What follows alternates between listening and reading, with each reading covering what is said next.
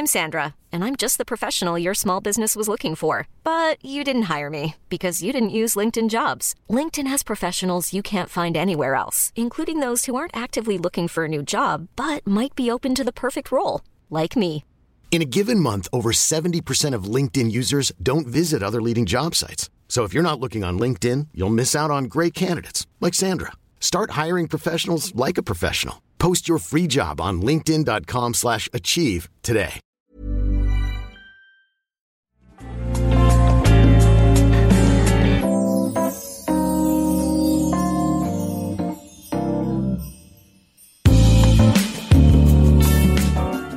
Hola, ¿qué tal amigos? Muy buenas tardes, bienvenidos un día más. Bienvenidos a este maravilloso y lamentable programa de radio y videojuegos. Bienvenidos al 603, 25 de noviembre, 3 y 36 minutos de la tarde. Venga, va, que arrancamos.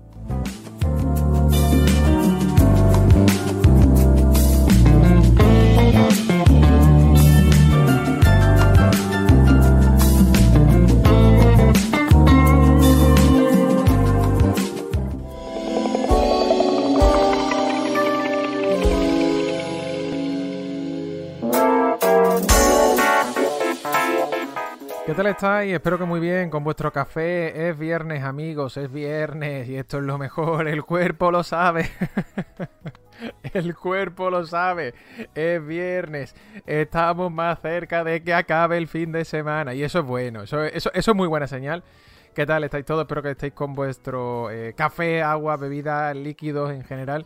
Aquí yo estoy ya con mi cafelito, que me he tomado la mitad de este. Y poco más, que comentar. Muy buenos días para toda la gente, por supuesto, que nos escucha desde LATAM, también desde Centroamérica, y en este caso también Estados Unidos, Canadá y demás. Y por supuesto, a los del otro lado también del globo. Espero que estéis muy bien, de verdad. A los que estáis obviamente ahora mismo empezando la mañana en tierras suramericanas y centroamericanas, os queda un poquito más. Os queda hoy todavía un poquito más, pero bueno, pensadlo de otra manera, pensadlo que estáis ya encarando, ¿vale? Encarando la recta final. Oye, me veo hoy súper amarillo en el foco, yo no sé qué me pasa. No me veo, o sea, ¿no me veis demasiado amarillo? Voy a bajar un poco la intensidad de los focos. Es raro porque no suelo cambiarlo, ¿vale? Voy a bajar un poquito la intensidad de ahora mejor. Es que me estaba mirando y digo, por Dios, parezco un cheto pandilla, ¿sabes? ¿Te acuerdas de los sticks estos, no? Las patatas, bueno, los chetos pandilla que eran de color naranja, pues eso. De hecho se siguen vendiendo, ¿no? Se siguen vendiendo los chetos pandilla, los que eran como fantasmas. ¿Sabéis cuáles os digo, no? Vamos, esto es global, esto está en todo el mundo. O sea, estos chetos estaban en todo el planeta. Pero se venden, ¿no? Yo creo que sí, ¿no? Dice, ¿te has fumado un leño después de comer, travieso? No, amigo, no fumo, O sea, no es broma, pero no fumo absolutamente nada. Y esto, hay gente que me dice, pero nada, y digo, nada, cero.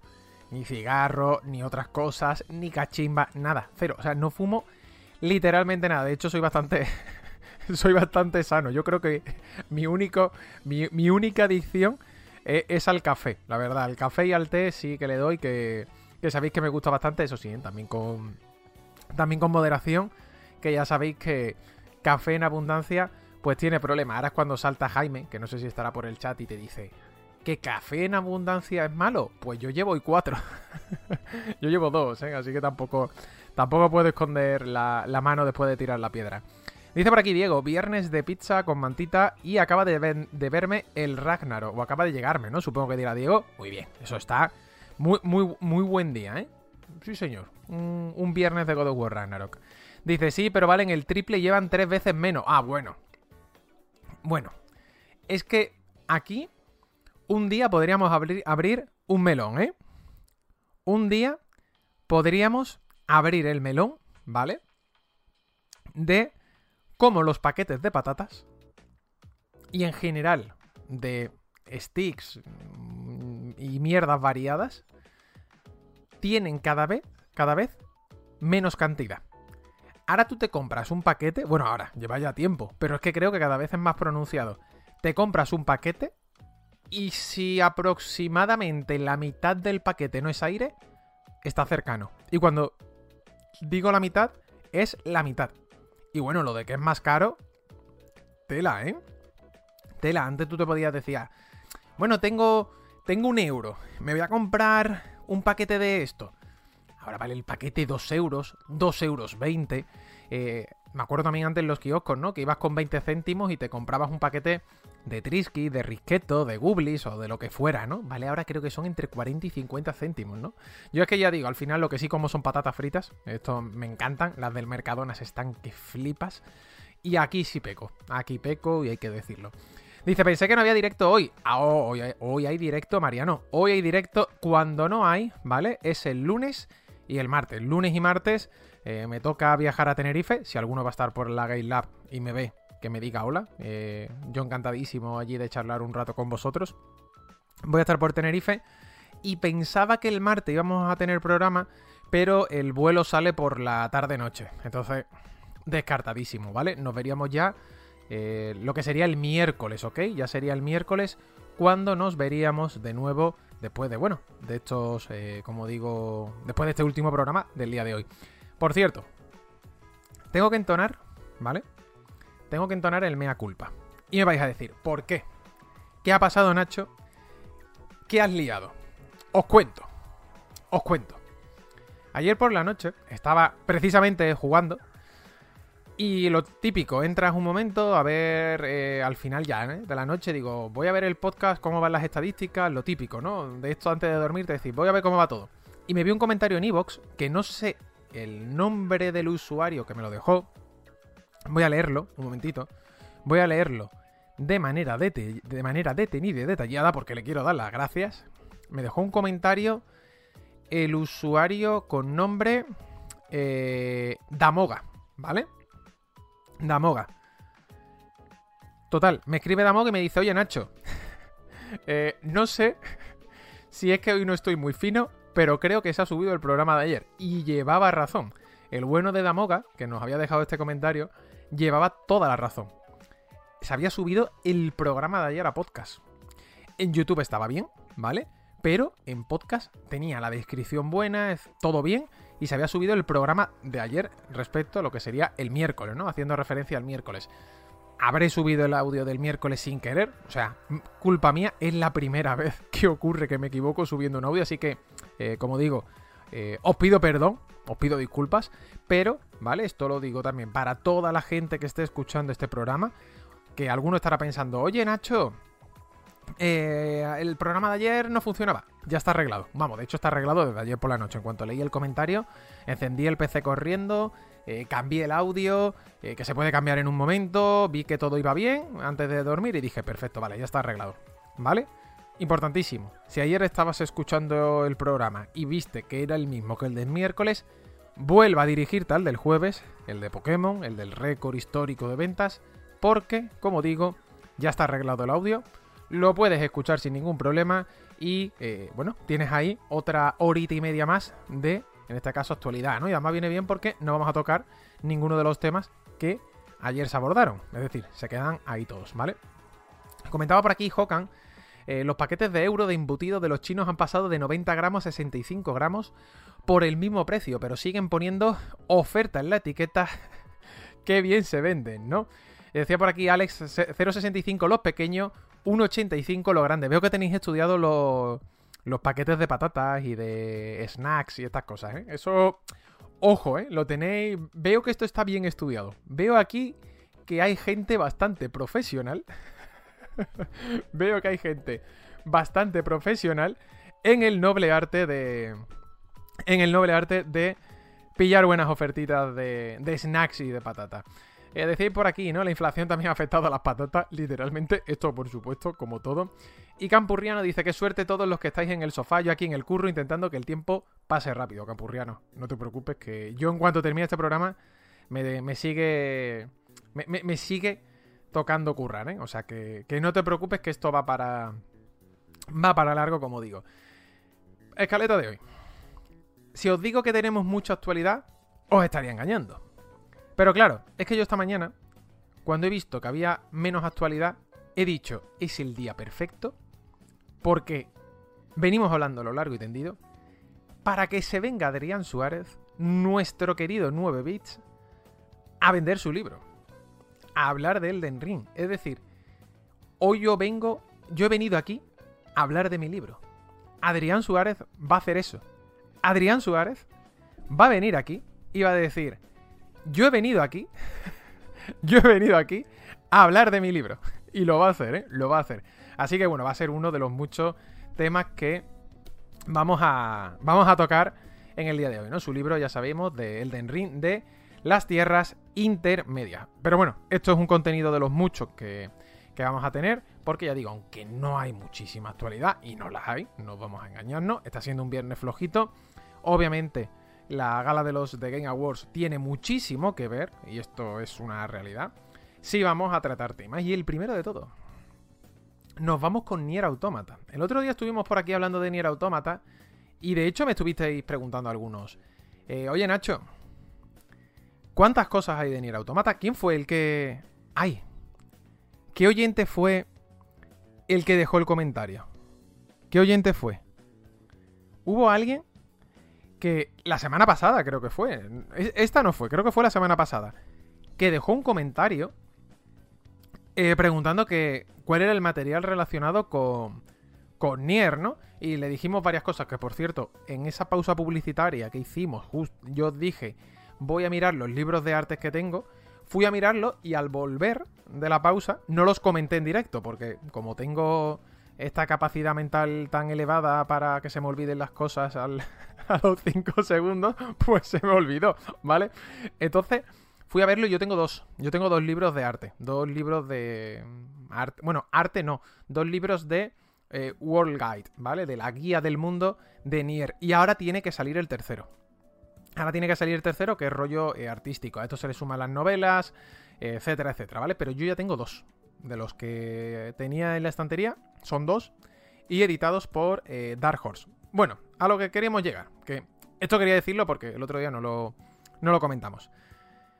El productor de Nier insinúa que pronto se revelarán detalles sobre el futuro de la saga. Este podría... no es un podría de... vamos a cogérnosla con papel de fumar, ¿vale? Esto no es un... me acabo de hacer un tremendo porro que me voy a montar aquí una paja mental. No, no, no. Esto es que Yosuke Saito, personajazo, es una de las personas a las que más trolea Yoko Taro, y esto es así, es una de las personas a las que más Yoko Taro le tira dardos, le tira beef, etcétera, para que se pique.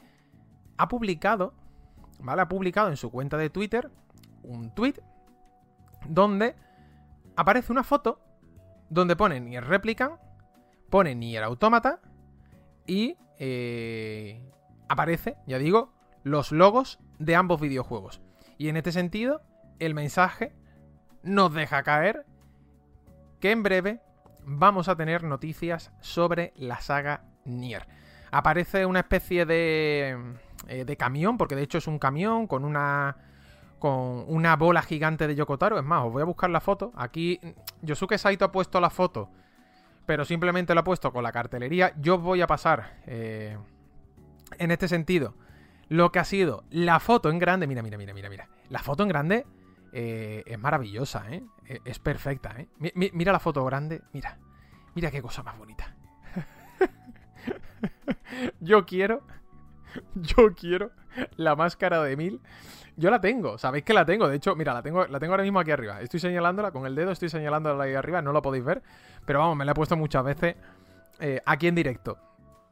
Yo quiero una máscara así de grande en mi casa. ¿Corro el riesgo de que me eche mi novia? Es probable. Lo bueno es que a María le flipa Nier Automata y Nier Replicant. O sea, le encanta Nier en general. Entonces, claro, esa probabilidad baja. Existe, porque existe, pero acaba de... O sea, baja muchísimo porque a ella le encanta el juego. Entonces, claro, yo quiero una figura de Yoko Taro así de grande, la verdad. Así que bueno, lo tenemos por aquí en este camión, ¿vale? Que aparece, pues ya digo, serigrafiado con la palabra Nier y con los logos de ambos videojuegos. En este caso, como os decía, Yosuke Saito simplemente nos ha dejado caer que en breves noticias, o sea, en un breve periodo de tiempo, joder, cómo estoy hoy, cómo se nota que es viernes, tendremos anuncios relacionados con la franquicia en el nuevo Nier Fan Fest, que ya sabéis que es este festival que se organiza dedicado a Nier, etcétera, etcétera. La pregunta es, ¿qué será? ¿Qué será? Dice Nacho, parece la groupie de Yokotaro. Hombre, yo siempre. Es que yo lo he dicho muchas veces. A mí los Nier me flipan. A mí los Nier me encantan. Y esto lo he dicho muchas veces. ¿Qué será? ¿Qué será este nuevo Nier? Ya tuvimos el de móviles. El de smartphone no está mal. No está mal. Ese no está mal, lo entrecomillo. Yo no llegué a terminármelo. Pero digo que no está mal porque en el aspecto técnico estaba bastante guay. Estaba bien.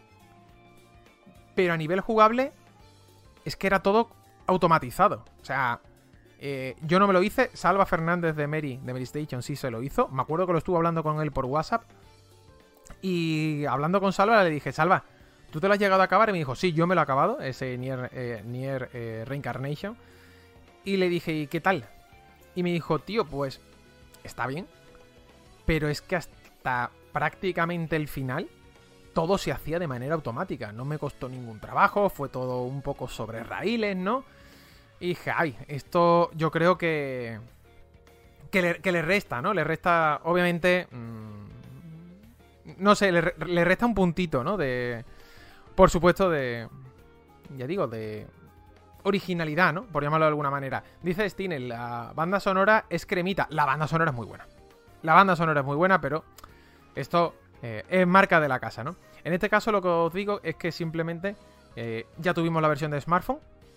No sé si se la jugarán de nuevo. Lo último que hemos tenido de Nier es que ha llegado a Rainbow Six, el Siege. Que por cierto, ha llegado. Y no sé si habéis visto el tráiler, pero es una cosa. Una cosa así. No sé si es una cosa buena, mala, normal o qué. Simplemente vamos a decir que es una cosa y vosotros lo calificáis, ¿vale? Porque, bueno, da para mucho debate ese tráiler de 2B llegando al juego de Ubisoft. ¿Cómo que Nier en Rainbow Six? ¿No lo sabes? Mira, espera. Lo voy a poner. Ahora luego se va a venir Adrián Suárez, pero como le he dicho que se esperara un poquito. ¿No habéis visto esto? Bueno, la gente... por favor, que obviamente... la gente que por favor está en modo podcast, que vaya a YouTube, ponga Rainbow, ¿vale? Arcoiris. Six Siege, el juego de Ubisoft, y busque esta maravilla de tráiler. Mira. Vais a tener pesadilla, yo aviso. Stine lleva razón, ¿eh? Mira a 2B con un fusil de asalto que no sabes en realidad si ese 2B es un señor con peluca. De verdad te lo digo, ¿eh? Porque queda rarísimo. No sé. Yo de verdad. Cuando vi el otro día el tráiler por primera vez, me quedé un poco picueto. Me quedé en plan de... No pega ni con cola.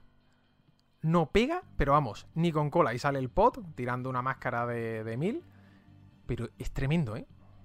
Tremendo. Bueno, pues que ya tenéis la skin, ¿no? Por llamarlo de alguna manera, de 2B dentro de este Rainbow Six Siege. Pero ojo, que no solamente está él, ¿eh? Que también está Maverick Nier Replicant. Ahí lo tenéis, ¿eh? El arma está guapísima. Pero después, hostia, es que... Uf. Y además, fíjate ahí, ¿eh? Con el grimoire, con el libro, dando vueltas. Es tremendo, ¿eh? Es que no sé, lo he dicho antes. Es una cosa. No sé ni cómo calificarlo. Dice Stine, hostia, este no lo había visto. ¿No lo habías visto? Pues aquí vengo a traerte más pesadillas. es que no sé ni cómo calificarlo. Lo digo de verdad. Lo digo totalmente en serio. Es de estas cosas que te quedas largo y tendido pensando... ¿Y ahora qué? Es que hay juegos a los que hacer un crossover no les pega. Así de claro. Ojo, mejor dicho. No creo tanto que no le pegue un crossover, sino que hay que saber hacer muy bien el crossover. Porque incluso Fortnite, con todas sus cosas, te ves ahora mismo a Naruto con un fusil y tú dices, hostia, está raro, pero como que han sabido mantener la esencia del personaje. Es entrecomillado, ¿vale? Esencia del personaje, porque Naruto no va con una puta AK-47 pegando tiros por un mapa, ¿vale? Pero, ¿sabéis lo que digo, no? Que a nivel de integración han sabido respetar, ¿no? Las líneas, ¿no? Pero es lo que hay. Tal cual. Nada más. Dice, un poco de pena, ¿no? La saga Nier, ¿no? Al final se ha quedado, en este caso, para los últimos años, se ha quedado mucho para hacer este tipo de colaboraciones. Eso sí, ¿eh? No lo olvidemos que hemos tenido también Nier Replicant, que a mí me gusta mucho el trabajo que se ha hecho con Nier Replicant. Y de hecho, ese final añadido que se le metió estaba bastante bien, ¿no? Dice, yo lo de Goku con una K es algo que a día de hoy aún no he terminado de procesar, ¿no? Y dice Rai, ¿no fue el mismo Yoko Taro que dijo que si hay dinero de por medio se pone donde se diga? Antes de esto fue Puff. Correcto. Yoko Taro, no lo olvidéis, es una persona que él mismo lo dice en sus entrevistas, a mí de hecho me lo dijo en mi entrevista, que es un siervo es un siervo y esclavo del capitalismo, que si a él le dan dinero, él va donde está el dinero, así de claro. Otra cosa no, pero sus principios los tiene clarísimos, ¿no? Lo dice también entre broma y broma, pero hay una realidad, ¿no? Que es que tú qué quieres, el personaje ahí, tú me sueltas la panoja, tú te quedas el personaje y listo, ¿no? No hay mucha más vueltas, ¿no? Que darle en ese sentido. Dice, hostia, el personaje totalmente fuera de contexto, es bastante raro. Y mira, Allen96 escribe, vi en Twitter que al final era el anuncio de que Nier vendió 7 millones de copias a nivel mundial. Sí, no, este es un anuncio, pero se supone, ¿vale? Se supone que deberíamos tener otro anuncio, ¿vale? Adicional. Se supone que deberíamos tener otro anuncio adicional y esto viene también a correlación, o está correlacionado con que Yoko Taro, cuando hubo el evento de Square Enix este año, creo que fue este año, a principios de este año, salieron hablando, salieron comentando, etcétera, etcétera, y le preguntaban precisamente cuándo va a sacar su segundo juego y dijo, como no se dé prisa, en este caso Yoshida, ¿no? De Final Fantasy XVI, dice, anuncio yo el mío, ¿no? Que va mejor, ¿no? Venía a decir algo así como que su desarrollo iba mejor. Teniendo en cuenta que Final Fantasy XVI está literalmente al 95% terminado, palabras textuales del equipo, damos por hecho que el juego siguiente de Yoko Taro no debería estar muy lejos, al menos de anunciarse, ¿eh? Ojo, ¿eh? Ojo. Que ya digo, esto va para largo. Pero bueno, tenemos esta noticia de Nier, simplemente vamos a ver qué es lo que ocurre. Lo bonito es que, bueno, nos ha dejado Yosuke Saito este tweet, ¿no? Esta misma mañana, además que ha sido esta mañana, vaya, es que ha sido a las 7:05 de la mañana y son ahora mismo las 4 de la tarde. Una de las muchas, ¿vale? Ya veremos qué ocurre en el futuro. Cositas adicionales. Star Wars Squadron está gratuito en la Epic Game Store. Amigos, ronda de juegos gratuitos. Tenéis juegos gratuitos en la Epic Game Store. Tenéis el Narita Boy en GOG gratuito, en GOG. Tenéis también los nuevos juegos que vienen con el Amazon Prime. Con Prime, ya sabéis, aunque tú te los saques para el vídeo y te los saques porque los envíos te llegan gratuitos entre comillas, ¿vale? Porque tú para eso has pagado, ¿no? Más allá de eso, sabéis que podéis utilizarlo para 80.000 cosas más. Por ejemplo, dejar la suscripción en este canal y así nos dais de comer, por ejemplo, ¿vale? Es una de las muchas opciones con la que podéis utilizar el Prime de Amazon. Otra opción, canjear, ¿vale? Canjear los juegos que tiene Amazon. Yo reconozco abiertamente que se me olvida, ¿vale? Se me olvida comentarlos. Se me olvida comentar en numerosas ocasiones los juegos que tenemos con el Prime incluido pues bueno, cada mes, ¿no? Que van cambiando cada cierto tiempo, y además lo reconozco, que es un problema mío, se me olvida y me da mucho coraje porque debería estar en este sentido comentándolo, porque son juegos gratuitos, son juegos que os vais a quedar para siempre, para vosotros, y merece la pena, ¿no? En este sentido, ¿vale? Los siguientes juegos que llegan son los siguientes. Os los voy a poner en pantalla y creo que tardamos menos, aunque no os preocupéis que os lo voy a leer. Vamos a tener el Banners of Ruin, Doors, Quake, Spinch y el que para mí, bueno, Quake es un juegazo, ¿vale? Pero a mí el que más me llama la atención y creo que necesitáis o debéis jugar, vamos a poner el debéis, es Brothers. Brothers, A Tale of Two Sons, es el juego de Joseph Fares, es el juego que se hizo antes de A Way Out, antes de It Takes Two, y es un juegazo. Es un juegazo. Te lo pasas, Brothers dura literalmente, ¿vale? Dura 4 horas. Brothers, en 4 horas te lo has hecho entero. Y creedme, merece la pena cada uno de los segundos que tiene ese juego. Son puzzles divertidos, tienes que manejar, perdón, a 2 personajes. Y como dicen ya en el chat, vea por el paquete de Kleenex, vea por el paquete de pañuelos, porque el final, a mí el final me dejó todavía con un trauma. Yo lo he dicho, creo que lo he dicho aquí, alguna vez. Yo cuando me lo terminé, estaba llorando a moco tendido y me puse en Google, me fui a Google a buscar lo siguiente: Brothers, A Tale of Two Sons, final bueno. Esto no es broma, ¿eh? Que lo hice, os lo juro. Final bueno. Y es como, no, el final es este, no hay finales. Y yo, ¿qué? No, que este es el final. Y tú te quedas mirando a la pantalla y dices, Dios, ¿en serio este es el final del juego? ¿De verdad? No puede ser. Lo volví a buscar. Sí. Es el final. No hay final bueno. Es el final. Sin más. Ya está. Os recomiendo que lo juguéis de verdad. Porque merece muchísimo la pena. De hecho, Corax dice: Brothers son 10, 4 horas de juego, 6 horas llorando, ¿no? Yo recuerdo terminármelo y os lo juro, ese día y el siguiente, llevarme todo el día dándole vuelta al juego y diciendo: joder, qué bueno es. Qué bueno es a nivel de mecánicas de juego, cómo sabe al final representar la aventura de los dos hermanos, mediante puzzles, mediante también esa conexión que tienen, etcétera, etcétera. Y es duro, ¿eh? Es un juego muy duro. Dice, con un paquete de Kleenex al lado, amén, nos dice Parquinito Dono, dice, perdón, ¿estos son los juegos gratuitos con el Prime? Sí, estos son los juegos gratuitos, chinta, que tenemos en el Prime. Y dice Dani, yo creo que si tienes un hermano pequeño o grande, te toca la patata, ¿no? Esto es verdad, Dani.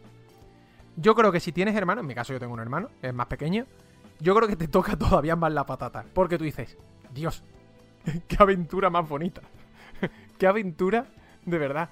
Más bonita la de los dos hermanos, ¿no? Dice, no más necesidades, Nacho, porfa, que yo nunca había jugado al Call of Duty hasta que conocí el canal, ¿no? Caltita, tú piensas que esto es gratis. Esto es literalmente gratis. ¿Tienes tu cuenta de Prime? Te suscribes, como tú haces, que de hecho Caltita lleva ya 16 meses de suscriptor. Pues además de suscribirte aquí, te descargas el Brothers. Tienes todo a la vez, ¿no? Lo dicho, acordaos, en Narita Boy en GOG, en GOG, Star Wars Squadron en la Epic, y estos son los juegos de Amazon Prime que están por venir. Creo que todavía no están disponibles, porque yo he entrado antes a las 3 de la tarde y no estaban todavía para descargar. A lo mejor lo han puesto ahora, ¿vale? Y me dice alguien, Nacho, que ya lo han puesto. Pues puede ser. A las 3 no estaban. C3J se suscribe. Mira, hablando de suscripciones, muchas gracias C3J, que de hecho nos tira una suscripción de pago aquí al canal, ¿no? Muchas gracias C3J, de verdad, por el apoyo, ¿no? Aquí con las suscripciones. Cositas muy rápidas. Cositas muy rápidas. Esta noticia tiene ya 2 semanas, pero la voy a tratar porque la tengo aquí abierta en el navegador desde entonces. Y es que Nintendo Japón, va a ser rápido, va a ser un comentario, se está negando a reparar productos si los consumidores amenazan o acosan al staff que trata esa reparación. Me pareció una nota bastante curiosa, fue una información que dio Kyodo News, ¿no? Y que la compañía, ya digo, a nivel de implementación de reglas, en el pasado mes de octubre, aprobó, ¿vale? Que si alguien acosa o molesta o amenaza al equipo, ¿vale? Que está arreglando los productos, te va a caer todo el peso de la ley, Es una noticia, ya digo, de hace 2 semanas, me llamó muchísimo la atención, porque se quieren poner muy serios, en este caso, con este tipo de medidas, y os voy a pasar la noticia para que la podáis consultar. Aquí lo veis, ¿vale? Ahí lo lleváis.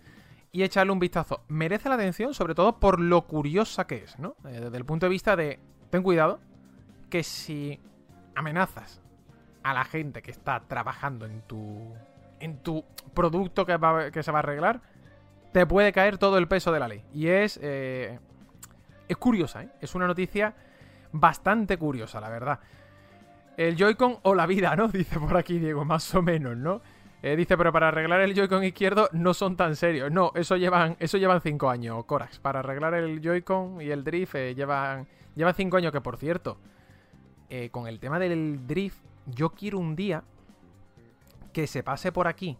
Paula ya se ha pasado, pero que se pase Paula, porque Paula, al parecer, me contaron que sabe arreglar el Drift de los Joy-Con de Nintendo Switch de una manera sencillísima. Yo no sé cuál es. Pero al parecer es fácil. Es muy fácil. Es sencillísima. Así que algún día le tendremos que decir a Paula que se pase por aquí para que nos eche una manita, ¿no? Cosas más rápidas de noticias antes de que se venga nuestro querido Adrián.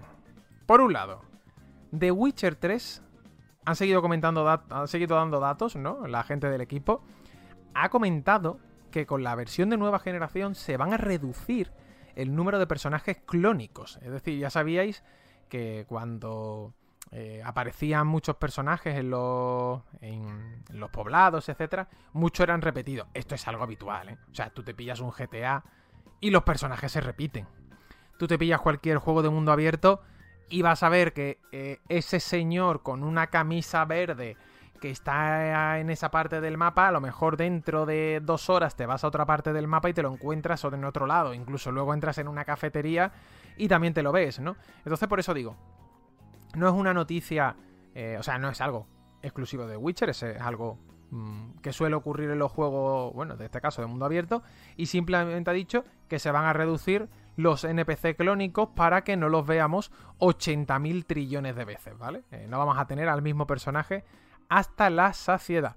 Noticia curiosa, noticia graciosa, desde el punto de vista de... no, amigo, no vas a ver por 50ª vez... no vas a ver otra vez al mismo señor que tenías con anterioridad, ¿no? Os voy a mostrar, a ver qué os parece, un juego que me ha llegado hoy. Me ha llegado hoy el anuncio. Se llama Slave Zero X. Está ya para añadir a lista de deseados de Steam. Está desarrollado por Poppyworks, utiliza un estilo 2.5D y lo que intenta hacer es básicamente imitar mucho el estilo, ¿no? En este caso, pues bueno, vamos a llamarlo de hace 25 añitos, ¿no? Es más, es un juego de acción que está ambientado en el mundo biopunk de Slave Zero, el juego que salió en el 99. Os voy a poner el tráiler, os voy a poner de hecho la música y vosotros me decís qué os parece. Voy a quitarle la música de fondo a persona y a ver qué os parece este juego. This ends atop the megacity, with the Sultan's head in my hands. My name is X. Lieutenant, we're engaging a hostile flame unit!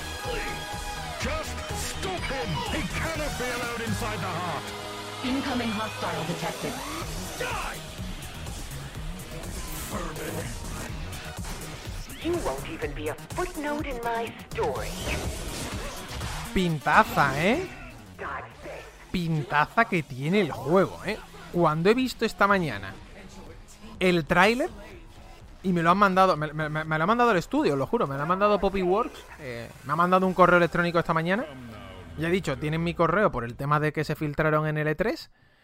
Y cuando he recibido el correo ha sido como, amigo, esto mola. Esto está bastante guapo. Obviamente los que estén en modo podcast van a estar un poco perdidos. Iba a decir, Nacho, no he visto nada. No os preocupéis. Os vais a la descripción, ¿ok? Y tenéis la ficha de Steam donde podéis ver no solamente el juego, sino también el tráiler que acabo de poner, ¿no? Muy guapo, ¿verdad? Juego de acción con toque en cierta medida plataformero. Ese 2.5D creo que le queda bastante bien. Y como digo, ha sido recibir la nota de prensa y he dicho, otro juego indie más que apuntamos en ese listado de títulos que queremos jugarnos, ¿no? Uno más de los muchos, ¿no? Que no son precisamente pocos. Comentabais por aquí, oye Nacho, solamente empecé. A ver, solamente empecé. De momento, no. Está también disponible en PS4, en PS5 y en Nintendo Switch. No se ha dicho nada de Xbox, ¿ok?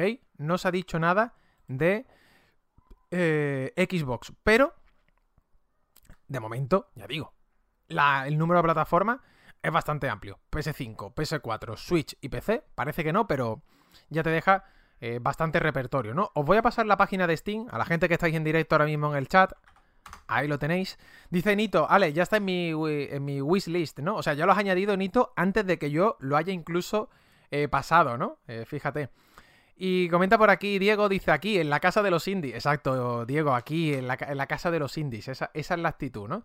Dice, no, y es verdad, y Xbox. Espérate. ¿Qué he dicho yo? Que sí estaba.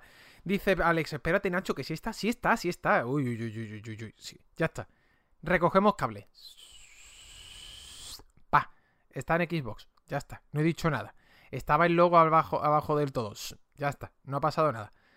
Lo que acabo de decir, se borra, no sirve. Están todas, literalmente. O sea, están todas las plataformas. Este es el resumen, ya está. Están todas, así de fácil, ¿no? Comenta Torfue, y yo, que me encanta el arte, es gracioso porque cuando estaba viéndolo esta mañana el tráiler, la sensación es que tiene un pixel art realmente bestia. Pero además gordo, ¿eh? Es un pixelaco gordo. Lo estaba diciendo también por aquí José, nuestro querido José Izquierdo. Decía, joder, los sprites son enormes, ¿no? Son enormes, tío. Pero es que le quedan bien. Incluso la cámara, que suele estar bastante cercana, ¿no? A lo que es el combate. Fijaos aquí, mira, voy a poner esta captura de pantalla, por ejemplo, aquí en primer plano. Mirad. O sea, tú ves esta captura, tal cual. Y es todo como muy precisamente juego de los 90, que por eso a mí me ha gustado. Yo quiero jugar a esto. Porque luego lo que se ve a nivel de gameplay, pues está bastante guapo. No lo vamos a negar. A mí me ha recordado, salvando las distancias, me ha recordado un juego que se llama Guardian Heroes. No sé si lo habéis jugado, fue un juego que salió para Sega Saturn. Luego estuvo luego en 360 con una versión remasterizada que, por cierto, está bien, ¿eh? Yo la tengo y está bastante guapa. Pues me ha recordado un poco al estilo a nivel de pixel. Bueno, pixel, no es pixel porque no es tal cual. Vamos a llamarlo la representación que tiene Guardian Heroes en pantalla. Por cierto, yo ese juego lo recomiendo de manera encarecida. Si no habéis jugado nunca Guardian Heroes, hacedlo. No sé si se puede seguir adquiriendo ahora mismo en Xbox Series X. O sea, entras y está en la Store. Si no está en la Store, tirad de emulación, ¿vale? Si ya no está a la venta, buscad la ROM, buscad un emulador, porque no se puede comprar de manera legal y por tanto es más que nunca posible el hecho de emularlo y os lo recomiendo. Vais a disfrutarlo. Vais a disfrutarlo lo que vosotros no os podéis ni imaginar, ¿no? Dice Cossack, no es mi rollo, estoy empachado ya de juegos en 2D, ¿no? Dani también nos dice, por ejemplo, Danise, que a él no le hace mucho tilín. Steam dice, ojo que no tiene mala pinta. Kuro nos dice, yo tengo añadido a la lista de deseos de Steam de Last Night, ¿no? Que se dedique a otra cosa, Team Soret, ¿no? Es que ese juego sí que ha pasado, ¿eh? Sí que ha pasado, ¿eh? Sí que ha pasado tiempo. Dice por aquí, Jep, es tremendo, es chungo, pero mola mucho, ¿no? Y Hokan comenta, parece que le han metido un poco de zoom, es un píxel muy chulo, es un píxel diferente, ¿no? Yo creo que al final eso es lo llamativo. Cossack, por su lado, dice, Guardian Hero sigue en la Store de Xbox y es compatible con One y Series, así que ya sabéis, pues mira, Cossack, no lo ha dado nuestro compañero, Cossack ha dado en el clavo. Si sigue estando en la Store, compradlo, ¿vale? Compradlo porque, de verdad os lo digo, merece mucho la pena. Yo cuando lo jugué ese juego cuando salió en la... Cossack, tú que lo habrás mirado ahora mismo en la Store. Yo creo que ese juego salió en 2011-2012. La versión de Xbox. Creo que salió en 2011-2012. A mí es que me tocó analizarla. Y de verdad os lo digo, se disfruta un montón. Dime 2013, ¿no? 2013 pon aquí. Puede ser también. Yo te he dicho 2011-2012, pon 2013. Me acuerdo que fue hace ya casi 10 años. ¿Qué precio tiene? A ver si nos lo dice por aquí el compi de Cossack. Está a 4,79 sin rebaja. Joder, tío. Mira, 4,79, de verdad, compradlo, que me lo vais a agradecer este fin de semana. De verdad, porque es un juegazo. Vais a disfrutarlo muchísimo. Y 4,79 sin rebaja, ¿no? Además, ¿no? Que eso creo que también hay que decirlo. Bueno, aquí tenéis este juego, ¿vale? Que me ha llegado en el día de hoy. Este Slave Zero X, desarrollado por Poppyworks y editado por Ziggurat. Y para cerrar ya en el día de hoy, me ha llegado también... Esto no es broma. Me ha llegado nota de prensa de Yo Soy Jesucristo. Esto no es coña. El que está escuchando esto en modo podcast me estará diciendo, Nacho, me estás troleando. No. Os presento I Am Jesus Christ. Yo soy Jesucristo. Además el nombre es en inglés, ¿eh? Es un I Am Jesus Christ. Estará disponible, ¿vale? Estará disponible en el segundo trimestre de 2023 y en la nota de prensa que nos ha llegado hoy nos comentan que en diciembre podremos, digamos que, ponernos un poco en el papel de Jesucristo. Porque sí, este videojuego desarrollado por Simulan y que está editado por Playway tiene una finalidad: encarnar el papel de Jesucristo en primera persona, con las manos, viéndose. Tenemos que hacer milagros. Esto, de verdad, alguien se creerá que estoy troleando, pero que no. Que es de verdad, ¿vale? O sea, que esto está en Steam y, de hecho, os voy a pasar también la página de Steam por si lo queréis añadir a la lista de deseado, ¿vale? Y después también, la gente que está en el podcast, que se vaya a la descripción.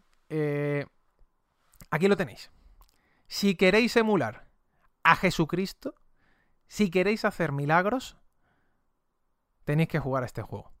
No os voy a negar que cuando el estudio nos ha contactado antes, bueno, en este caso a mí, ¿no? Particular, y ha dicho, oye, en diciembre es probable que saquemos algo para poder probarlo. ¿Te interesa? Yo he dicho, a ver, no sé si la palabra es interesar como tal, pero jugarme un simulador de Jesucristo...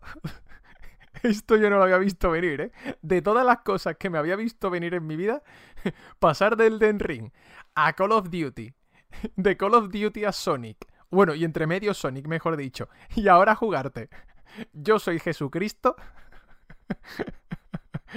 Ojo, has pasado de manejar a Ghost y el Capitán Price a manejar a Jesucristo, ¿eh? Dios. Es que dice Nacho, necesitamos códigos de esto. Estoy muy tentado de pedirlo. Porque yo quiero jugar a esto. Quiero hacerme al menos una idea de cómo va este simulador. Dice, interés cero, curiosidad infinito. Esta es una buena definición. Interés cero, curiosidad infinito, ¿no? Que ahí está la clave. Dice Morqueta, no veo la hora de darle vino a todos. Muy buenas tardes. Vino para todos y todo el mundo borracho, ¿eh? Yo lo veo, Morqueta. Yo lo veo, pero de cabeza, vamos. ¿Puede ser malo? Es que es lo que ha dicho. Mira, Hokan ha puesto un comentario que me encanta. Tengo interés por ver qué es lo que tienes que hacer. Es decir, ¿es ir a un punto y simplemente haz un puñetero milagro? ¿O de verdad puedo convertirme en Satanás y causar el caos como si fuera el puto GTA? Es que, ojo, ojito, que eso puede ser otra. Vas de Jesucristo y luego eres el diablo. Es que yo tengo mucha curiosidad por probarlo. Pero bueno, ahí os acabo de pasar la lista de deseados de Steam, por si lo queréis añadir, que también creo que merece la pena. Más indies, ¿eh? Yo ya sabéis que aquí os voy trayendo indies y a tope. Dice Danisel que él o la que haya hecho este juego tiene que ser más que ateo, ¿no? Pues un poco, ¿no? Porque, ya digo, algo de guasa tiene que haber seguro en el juego, ¿no? Dice Stroking, si te dejas el pelo largo y la barbica, te darías un aire. Sí, la verdad es que sí, ¿eh? Yo creo que estaría ahí un poco. Bueno, comentado todo esto, ¿vale? Vamos a dar paso ahora a mi querido Adrián Suárez. Lo que sí vamos a hacer, eso sí, es un pequeño alto en el camino. Va a ser muy rápido. Y ahora con él vamos a hablar sobre Elden Ring. Quedaos, vamos a hablar de su libro, pero vamos a hablar sobre todo en general, ¿vale? En general de Elden Ring. Sin spoilers. No os preocupéis que no va a haber spoilers, ¿vale? Hiring for your small business? If you're not looking for professionals on LinkedIn, you're looking in the wrong place. That's like looking for your car keys in a fish tank. LinkedIn helps you hire professionals you can't find anywhere else, even those who aren't actively searching for a new job but might be open to the perfect role. In a given month, over 70% of LinkedIn users don't even visit other leading job sites. So start looking in the right place. With LinkedIn, you can hire professionals like a professional. Post your free job on linkedin.com/achieve today. Ever catch yourself eating the same flavorless dinner 3 days in a row? Dreaming of something better? Well, HelloFresh is your guilt-free dream come true, baby. It's me, Keke Palmer. Let's wake up those taste buds with hot, juicy pecan-crusted chicken or garlic butter shrimp scampi. Hello Fresh. Stop dreaming of all the delicious possibilities and dig in at HelloFresh.com. Let's get this dinner party started.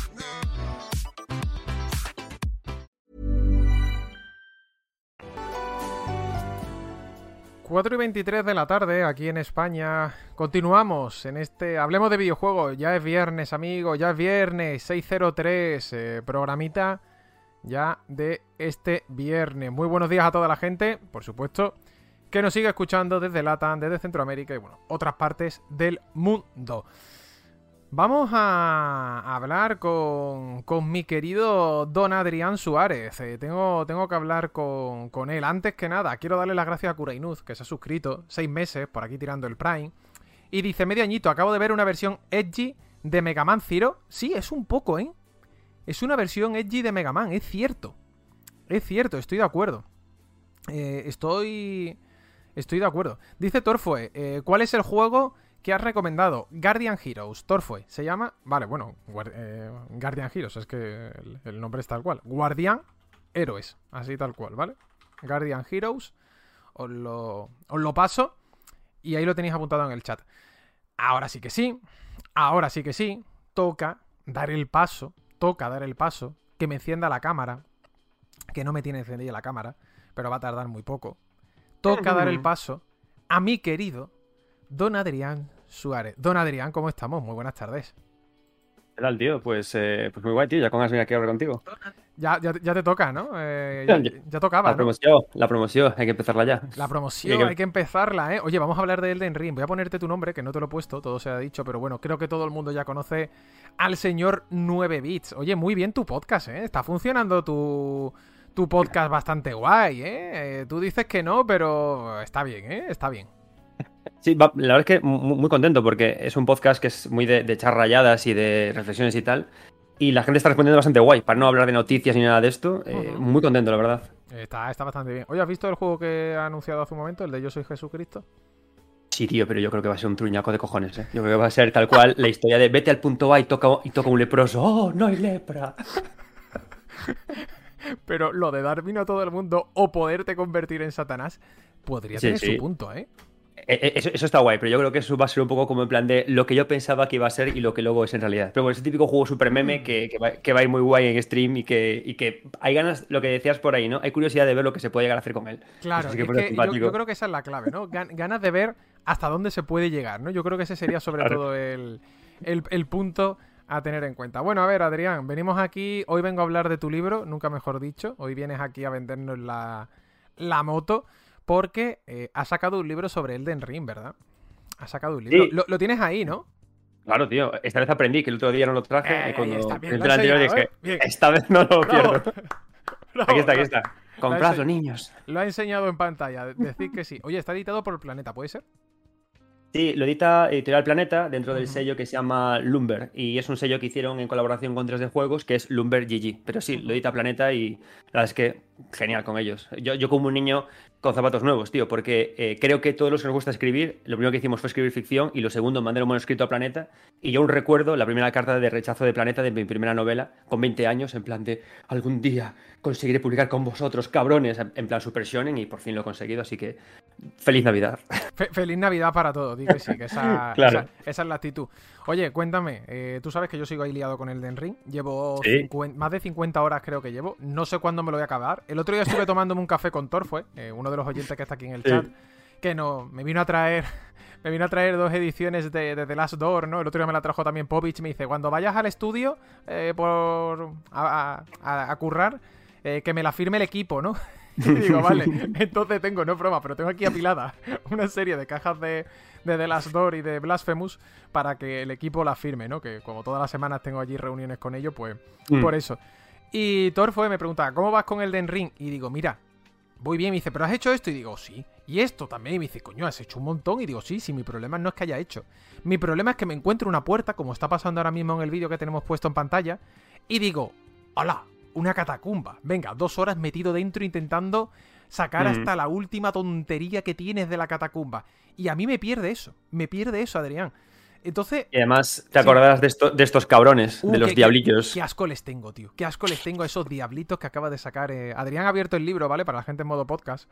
Y ha enseñado un diablo, que son los diablitos que están en la catacumba, que te dan 3 tortas y te quitan un montón de vida porque atacan muy rápido. Ya está, ese es su ataque. Es que este dibujo tiene mucha gracia, porque yo este libro lo hice con Adrián Prado, que es un ilustrador, que de hecho hace concept artist para series de Netflix, trabajó también en videojuegos. Y me hizo gracia porque cuando estábamos haciendo la batería de ilustraciones, me dijo, mira, la última voy a hacer un diablillo, porque los odio. Entonces, es una especie como de cosa kármica, mira, y el diablillo que lo pongan donde quieran. Que lo pongan en una esquina, y me llama el de Planeta y me dice, tío, hemos puesto el diablillo en grande en la primera página. Y decía Adri, pero por favor, por Dios, putos diablillos. Oye, hay que preguntarle al chat, queridos amigos del chat, ¿cuál fue el enemigo random de Elden Ring que más asco os dio? Esto es una buena pregunta y para la gente también de Evox y de Spotify, Apple Podcasts, etcétera, que nos digan cuál fue enemigo random, ¿eh? No vale, pues a mí Malenia me costó mucho, no. Hablo ese enemigo random que está dando vueltas por el escenario, que no cuenta ni como mini boss, sino que es enemigo aleatorio. Que le tomaste coraje en tu aventura del Elden Ring, ¿sabes? Mira, yo creo que los que habéis jugado a Dark Souls y venís aquí de viejos, el momento en que os habéis vuelto a encontrar a los putos sapos de ojos saltones. Oh, los sapos, sí. Los sapos. Cuando vuelven a aparecer, mira, grito histérico yo, tirando el mando por los aires y yo, no, otra vez no, corriendo para atrás. O sea, el peor enemigo que existe en el mundo y menos mal que aquí están un poco tranquilos. Aquí están más tranquilos que en los juegos originales, pero... Las ratas, horrible. Las ratas también, como te pillen fuerte, igual que los perros, los perros. Te dan gordo, ¿eh? También dentro de ese ranking, los de la alabarda dan un poco de coraje. Porque si el de la alabarda vas a caballo y te pilla bien, te engancha y te dice, hasta luego, Paco.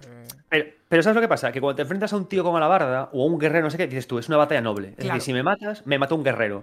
Pero que te mate una rata. Que te mate una rata, ¿eh? No, la madre. O sea, voy Es que voy con mi nivel 90 y me mato una rata. O un sapo, ¿sabes? No, eso no es de Dios. Eso Mira, no está bien. Están diciendo por aquí, las manos.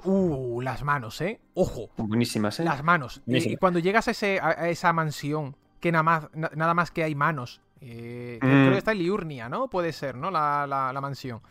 Cuando llegas a la mansión de la gente de Raya Lucaria. Mira, tengo un rollo con las manos, tengo una obsesión con las manos en el libro, sí. Pero desde Manus, desde Dark Souls, hasta la propia mano del Grandísimo, hasta los dos dedos. O sea, qué rollos. A mí una cosa que me encanta de Miyazaki y de From Software es cómo sus símbolos evolucionan, tío. Y cómo la luna y la noche, desde Bloodborne, llegan hasta aquí, o las sombras, y lo de la mano, que al principio era como un meme en Dark Souls, sí. y de repente te das cuenta de que no, de que Miyazaki nos quiere decir algo con el tema de la mano. ¿Y qué será eso? Lo sabréis en el libro, compradlo. Le dice por aquí Taule, los bichos que tienen múltiples brazos y se teletransportan, ¿no? Menudo odio, la verdad es que los más toca egg son los diablillos, ¿no? Los cuervos salidos de Nintendogs me han dejado traumatizado, los sapos asquerosos, nos lo dicen por aquí, las serpientes de la mansión del volcán son un ascazo. Son duras. Super Pi, los que se meten bajo tierra en Liurnia y tiran cosas a distancia, los que bailan como ballet, eso también son estos. Y te dice por aquí Chinta, dice, me encanta el olor a clasismo por la tarde. Es que, a ver, claro, pero lleva razón. Adrián dice, voy con mi nivel 90 y me mata una rata. Y es así. Claro, es que es así. la muerte del guerrero, tío. O sea, tú quieres que te mate alguien honorable. Te mata Malenia y dices, normal. Claro, pero te mata un sapo. O Golrit, te mata y tú dices, me está matando un mostrenco, ¿no? Me está matando una mostrenca, ¿no? Como Malenia. Tú dices, vale, está guay, pero me ha matado una rata. Claro, tío. Es que me maten con un poco de clase, ¿no? Claro. Estamos totalmente de acuerdo. Oye, Adrián, a ver, cositas hablando del Elden Ring. Tengo que decir, y esto que queda aquí, y se lo he comentado antes a Adrián también por WhatsApp, queda todavía pendiente hacer el especial del Elden Ring, no os preocupéis, esto no es el especial lo haremos cuando esté más adelante, y ya digo, nos pegaremos aquí hablando del Elden Ring si hace falta 3 horas, es más, le he dicho a Adrián por WhatsApp, acuérdate que para ese día píllate 3 horas. O sea, ese día... Ese día llamo a mis padres. Exacto, ese día llamas a tus padres y le dices, papá, quédate con los niños. Exacto, papá, quédate con los críos durante 3 horas, que tengo especial del Ring. Adelante, hijo. Yo creo que de aquí a que llegue el especial me he pasado el juego, creo, ¿vale? Me hace gracia porque he puesto este vídeo del Mac Eyes and Fire, que es el que hace estos walkthroughs sin comentarios, sí. Y le dura 27 horas el juego, ¿no? Y digo, 27 horas mis cojones, ¿sabes? Si llevo yo 50 y pico y me da la sensación de no llevar nada.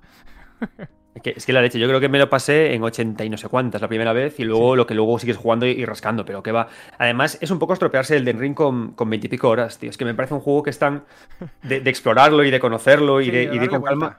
Eso claro. En el libro tú tratas todo esto. Es decir, tú en el libro... cuéntame. ¿Cuál es el índice? Te cuento. Cuéntame. ¿Qué es el índice o qué es lo que has querido hacer en este libro de Tierras Intermedias? Mira, el libro tiene una estructura muy similar al libro del Padre de las Almas Oscuras. Porque es una estructura que me funcionó muy bien, que me fue muy cómoda, que a la gente le gustó y fui con ella. Está guapo. ¿No? Sí, o sea, que aparte creo que me parece un libro que es entretenido porque tiene la parte de gafapasteo, de análisis y también luego la parte de lore guay. Yo siempre digo que el día que Miyazaki explique bien sus juegos yo me quedo sin curro, así que bendito sea esta narrativa mágica del amigo Miyazaki, ¿no? Pero este libro Claro, Miyazaki, nunca expliques tus libros, ¿no? Que ya lo hago yo, que me gano sin mis dineros. Entonces, el libro está estructurado en una primera parte en la que primero aterrizo los símbolos del juego, ¿no? Porque es lo que decía, al final tú no puedes entender las tierras intermedias, lo que pasa, sin entender los símbolos del juego. Es decir, ¿por qué hay personajes que se dividen en dos?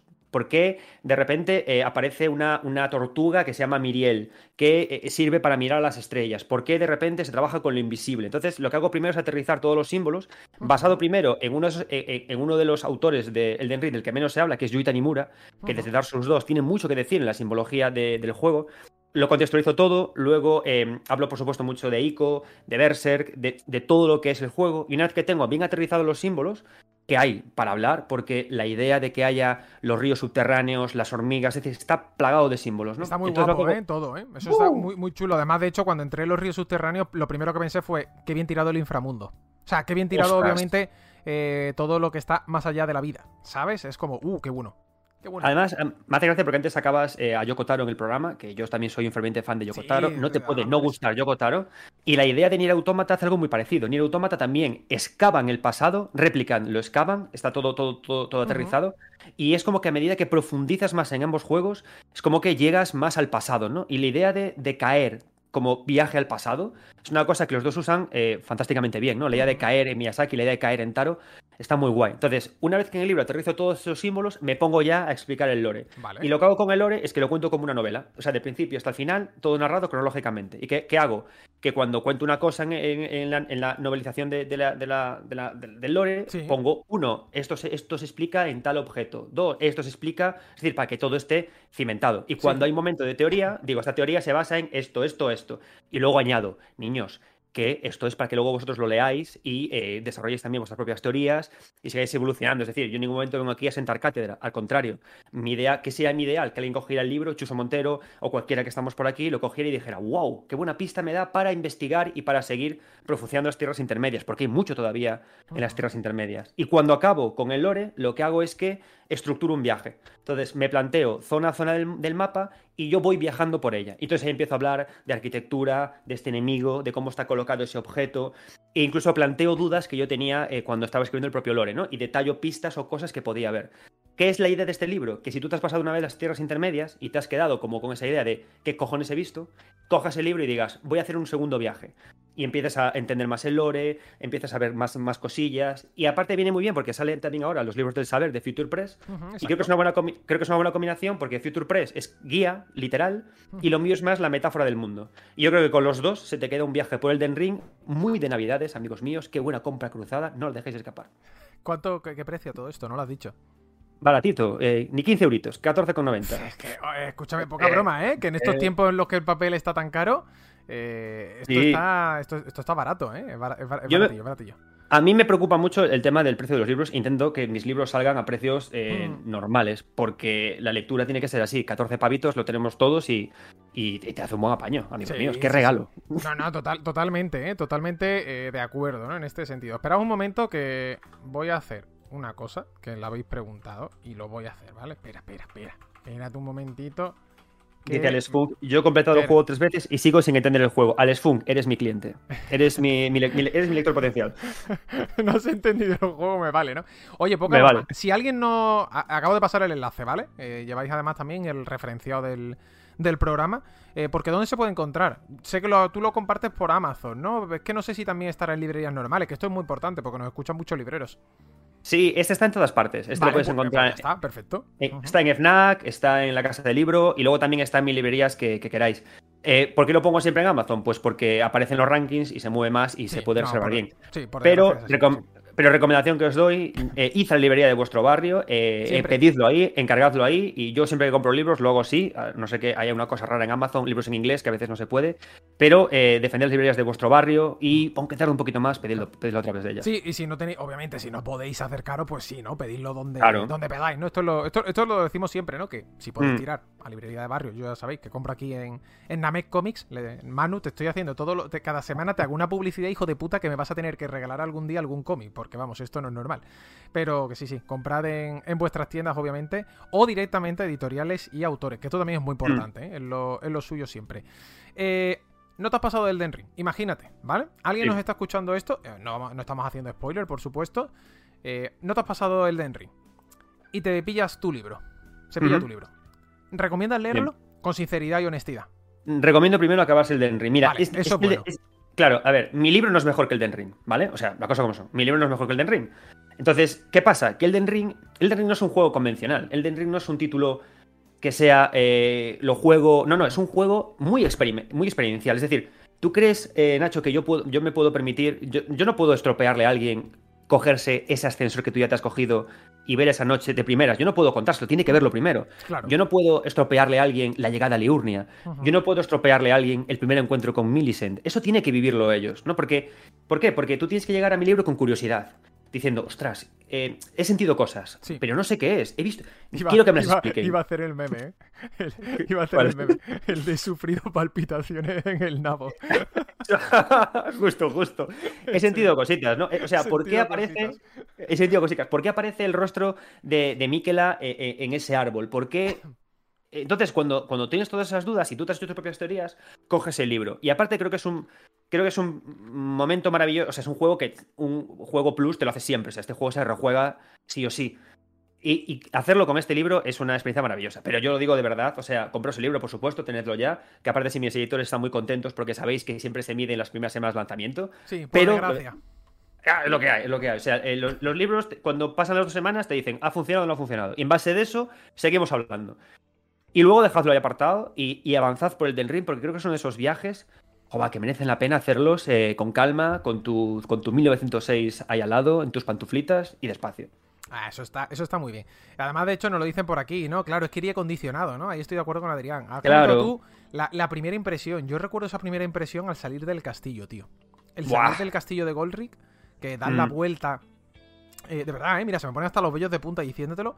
Porque me acuerdo ir avanzando, ya cuando sales del castillo por la parte posterior. Que llegas a una de las primeras iglesias, no me acuerdo cuál era, soy malísimo para los nombres, sí. Pero era gracioso porque tú puedes ir a la otra parte del castillo si quieres bordeándolo, no hace falta que entres por el castillo, simplemente cuando te cargas al enemigo sales y vas por la puerta principal, ¿no? Pero es curioso porque yo la imagen que tengo no es tanto el ver al fondo Liurnia, sino cuando me di la vuelta, ver la inmensidad del castillo, ¿no? De tú decir, esto es enorme, este mundo... increíble, tío. Es enorme. Es que he estado dentro del castillo dando vueltas. Y es que... claro, era como... Tiene un diseño de niveles el castillo tan bestia que es que parece... No voy a decir la mitad de un Dark Souls porque sería exagerar, pero sí un 10 o un 15% de un Dark Souls. Solamente el castillo.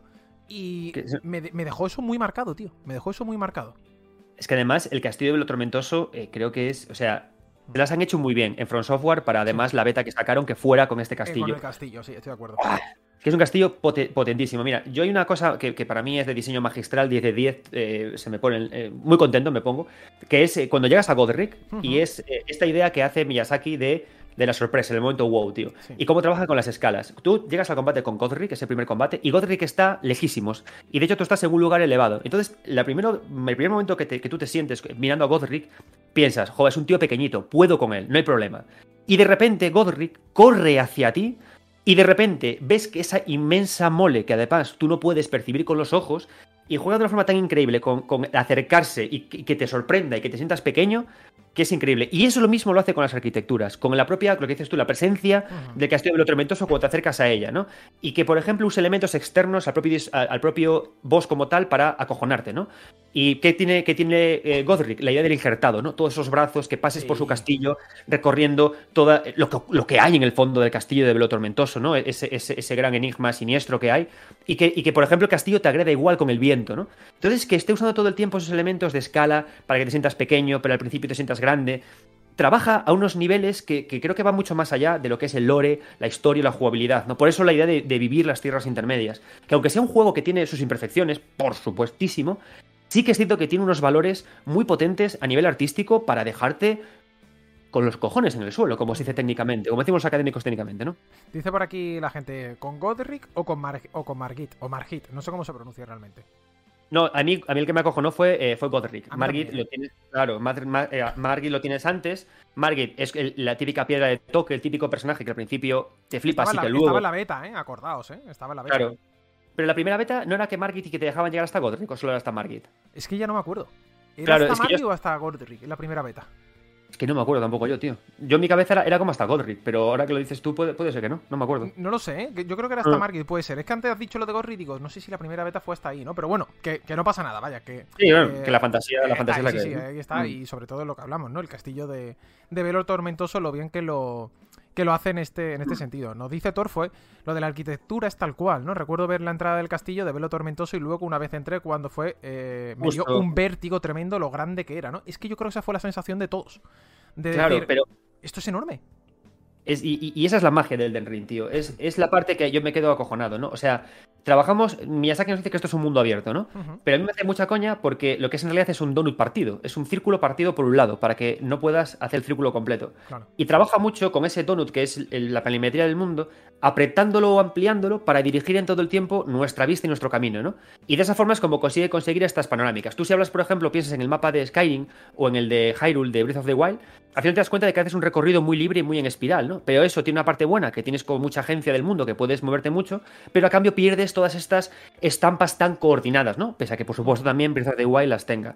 Y llegar a ellas una tras otra, una tras otra, una tras otra, es lo que más a la gente impacta. Yo ahora estoy haciendo los podcasts en 9 bits especiales sobre Elden Ring, Sí. y cuando le pregunto a la gente cuál es tu momento favorito de Elden Ring, es que la mitad de la gente ya no me habla ni de historia ni de un boss, me dice, cuando de repente vi esa cosa, Es que sin hacer nada. Es que estoy de acuerdo. Y dices tú, hostia, el Miyazaki, ¿qué diseño de mundo se ha sacado? Cogiendo muchas ideas, por cierto, de la Dinosaur Land de Super Mario World, porque es casi 1-1 el mapa, y la idea de caer y subir, pero cómo consigue emocionarte. Por eso es un juego muy de rejugarlo, y muy de que una vez que sientes eso, te preguntes, ¿cómo puedo averiguar lo que he sentido? Leyendo mi libro. Eso está bien. Oye, tú eres arquitecto. Esto para la gente que no lo sepa, ¿vale? Porque si hay alguien aquí que Adrián Suárez pues no lo conoce, ¿no? No lo tiene todavía ubicado. Adrián es arquitecto de carrera, ¿no? Y también, bueno, de profesión ya no tanto, ¿no, Adrián? Te diría, estás ahí ya... De profesión... Estuve trabajando un año, una explotación loquísima. Eso sí, si algún día, niños, vais al aeropuerto de Heathrow, el Zara de Heathrow es mío. Pero... ¿En serio? ¿El de Heathrow o el Zara es tuyo? Sí, Qué llevé yo la dirección de obra. Pero que no, luego lo dejé y dije, esto no tiene nada que ver. Y apareció en mi vida el marketing y la comunicación y dije, joder, trabajar en casa puede estar bastante más interesante. Y Sí, hasta hoy. Puede estar mejor. Te comento esto por una sencilla razón. A ti te flipa el diseño de niveles, como es lógico. Y esto Sí. es normal. ¿Hablas de arquitectura en el libro? ¿De Claro. diseño? ¿Sí? ¡Oh! Bien.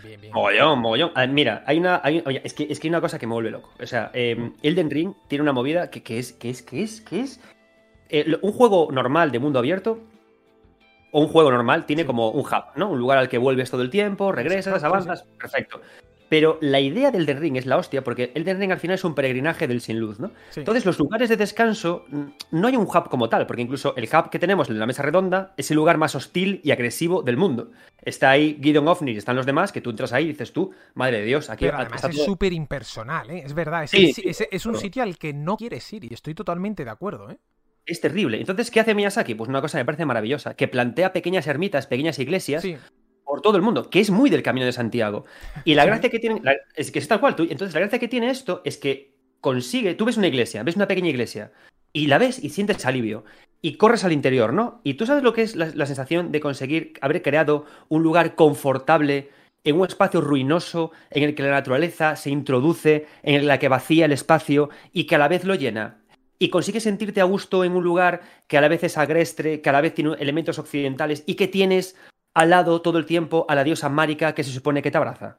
Es que, o sea, tiene unas ideas súper poderosas. Y por cierto, una cosa que comento en el libro, una cosa que es muy divertida de esta estatua de Marika, que tiene los brazos así subidos, como formando una V, lo divertido es que si te pones justo en la espalda de la estatua y miras hacia arriba, mola porque justamente la ropa que tiene detrás son como dos mantos que acaban formando una boca de serpiente, y las manos de Marika salen justamente de esa boca de serpiente formando una lengua bífida, ¿no?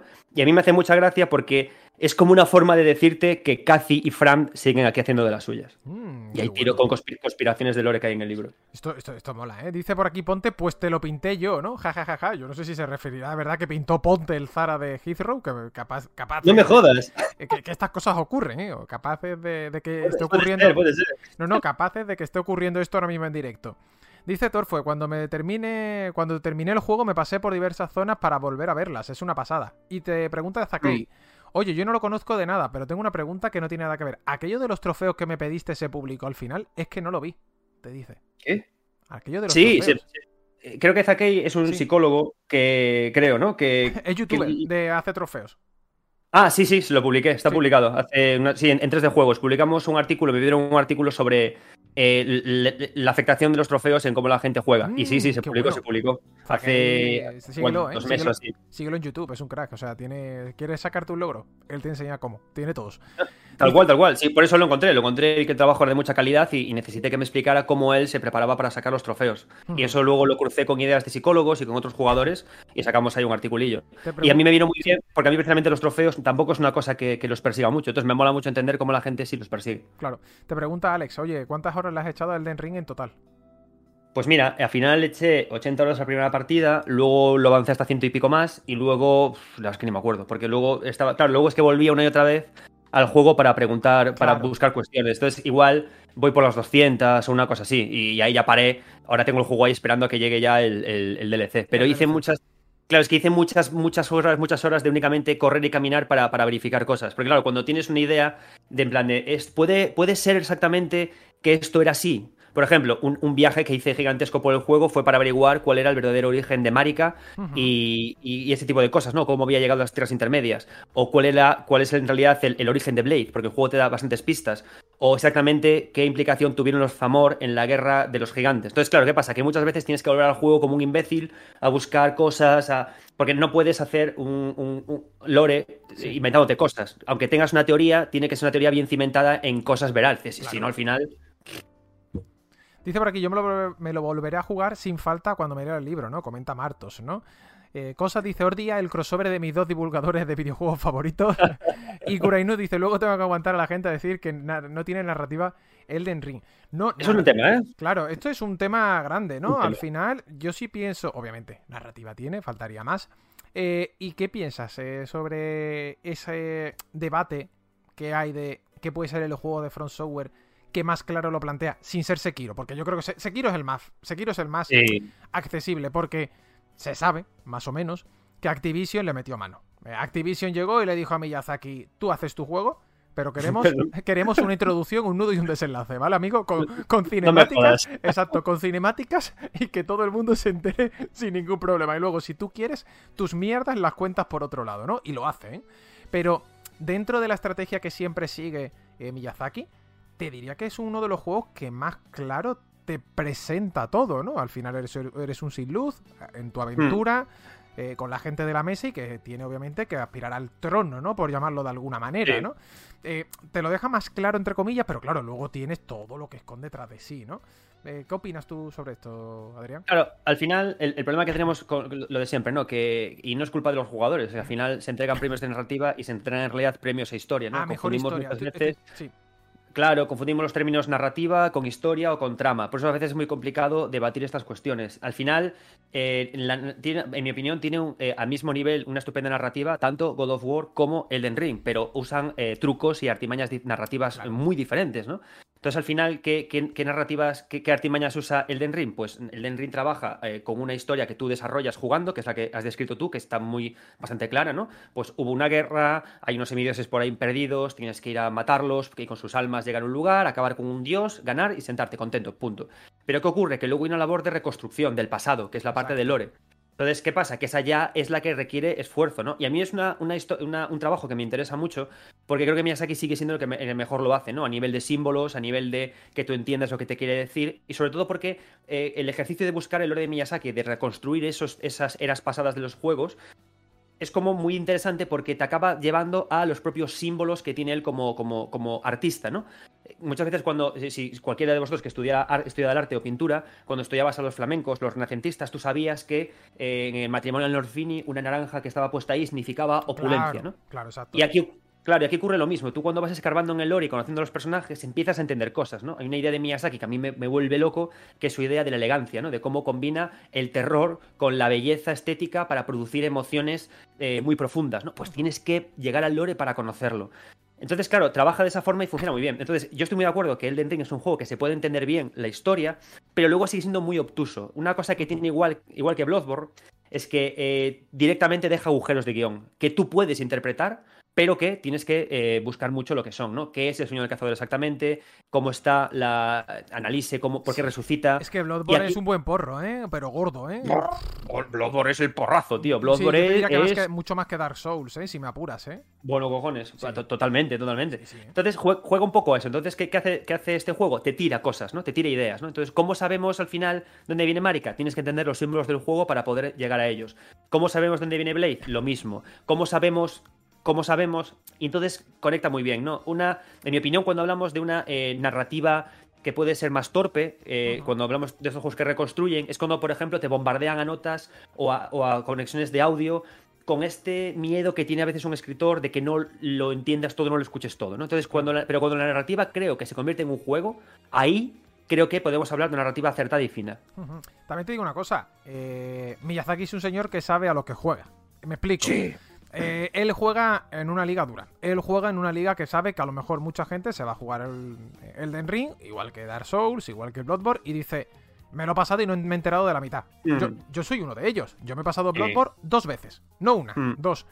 Creo que me sigo enterando de la mitad, Adrián. Con total honestidad y con total sinceridad. Ahora, eso no exime que al final sea uno de mis juegos favoritos de la anterior generación, porque a mí todo ese toque gótico, sobre todo a nivel de dirección de arte, que a mí, ya sabéis que yo la cabra tira al monte, a mí me encantó, ¿no? Y además también todo lo que representa en pantalla con esa jugabilidad.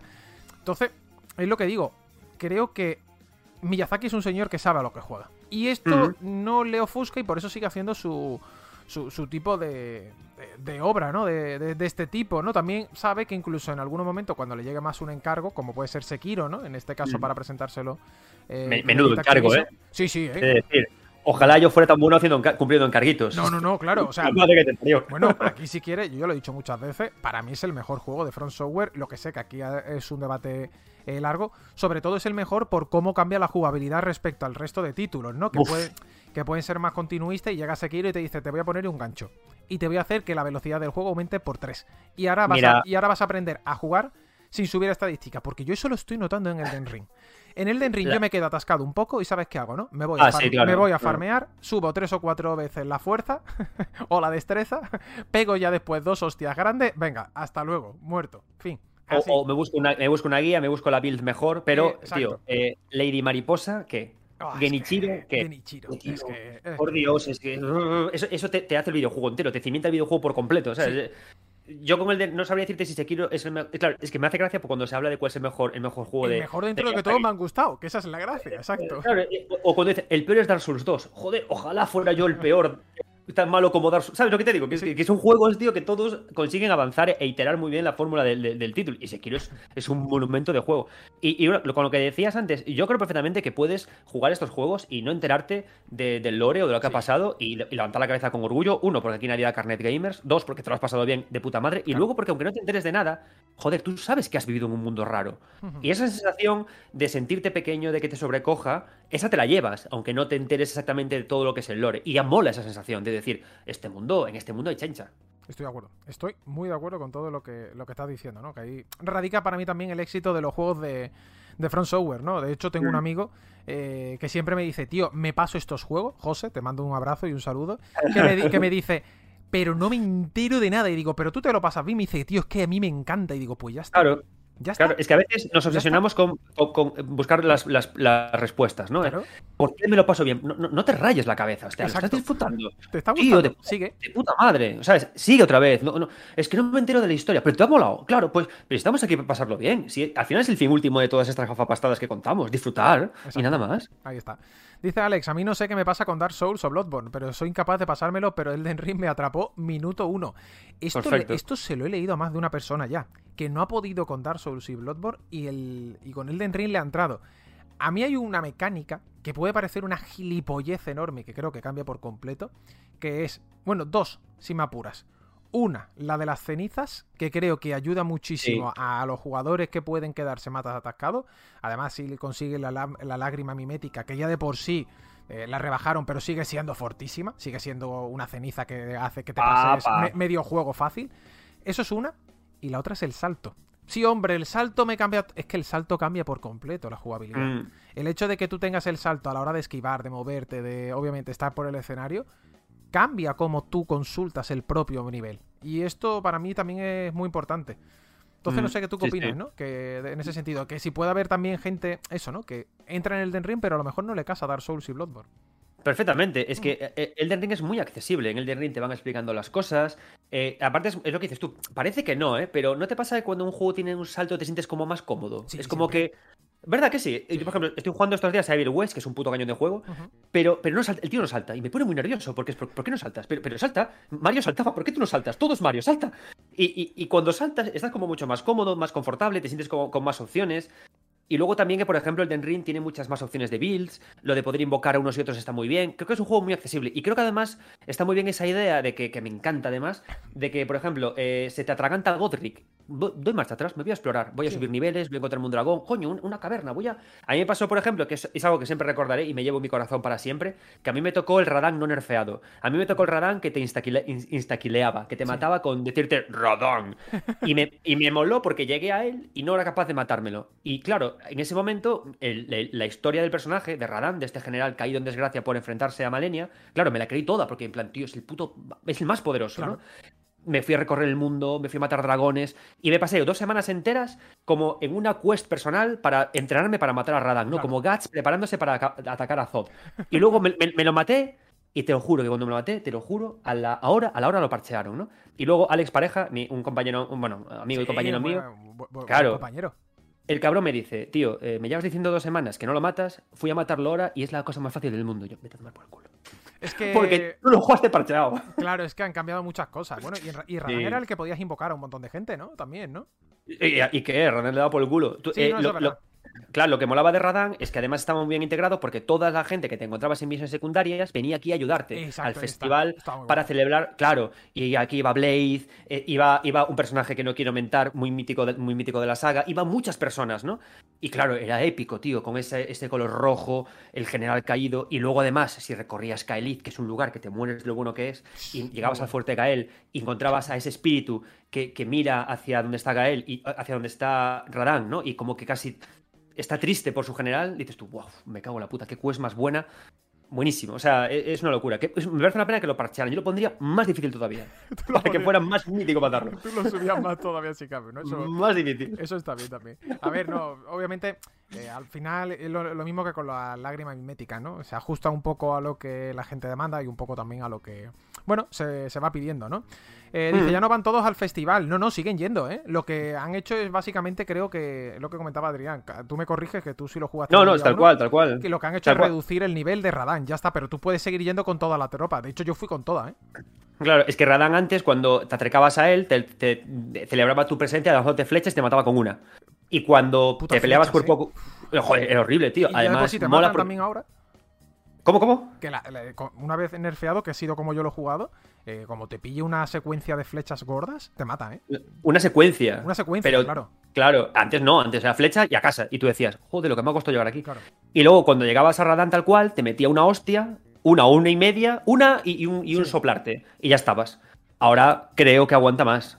Dice que lo volvieron a subir en nivel por aquí. Yo es que ya digo, yo ya no sé qué versión he jugado. Porque como no lo jugué día 1 porque me esperé para pasar el tiempo, se quedó ahí, ¿no? Claro, es que a mí me pasaron la copia y me contactó Planeta y me dijo, niño, ¿quieres hacer un libro? Y claro, ya imagínate, voy. Y entonces fui de cabeza a por todo lo que podía. A por todo y, oye, salió bien.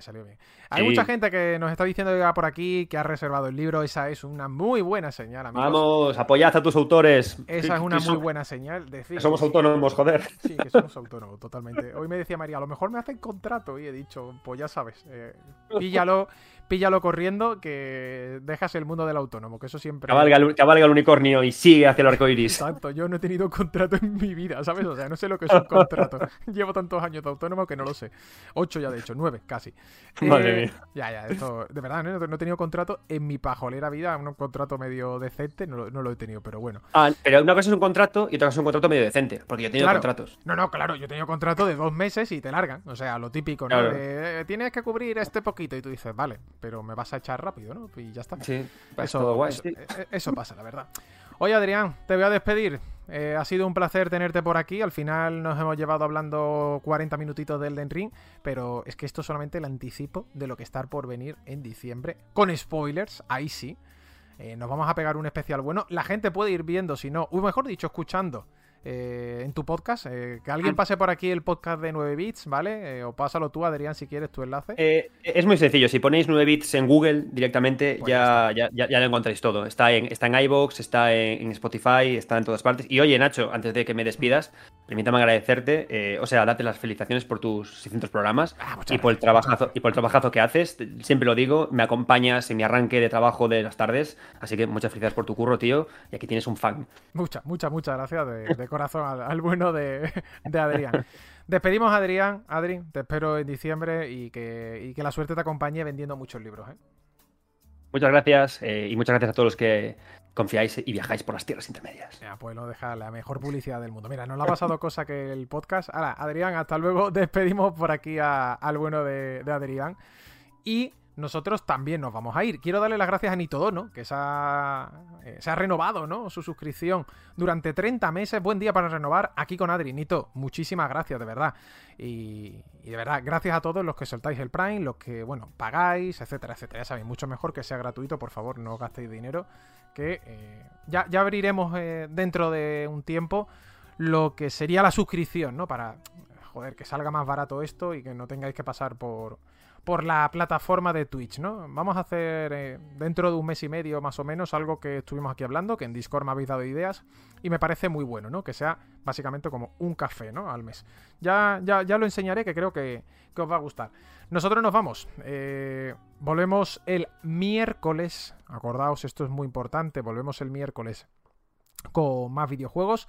Lunes y martes no habrá, os pido disculpas, pero es lo que toca currar. Bastante suerte estamos teniendo, lo digo de verdad, que estoy pudiendo hacer pues los programas todas las semanas. Es un poco milagro, ¿no? Porque no me está tocando ir a muchos eventos. Así que nada, esta vez no me libro. Queridos amigos, volvemos el miércoles con Jaime. Un abrazo muy fuerte, os dejo los anuncios, cuidaos. Hasta luego.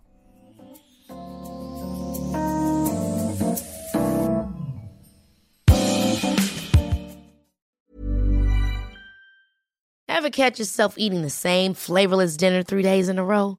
Dreaming of something better? Well, HelloFresh is your guilt-free dream come true, baby. It's me, Keke Palmer. Let's wake up those taste buds with hot, juicy pecan-crusted chicken or garlic butter shrimp scampi. Hello Fresh.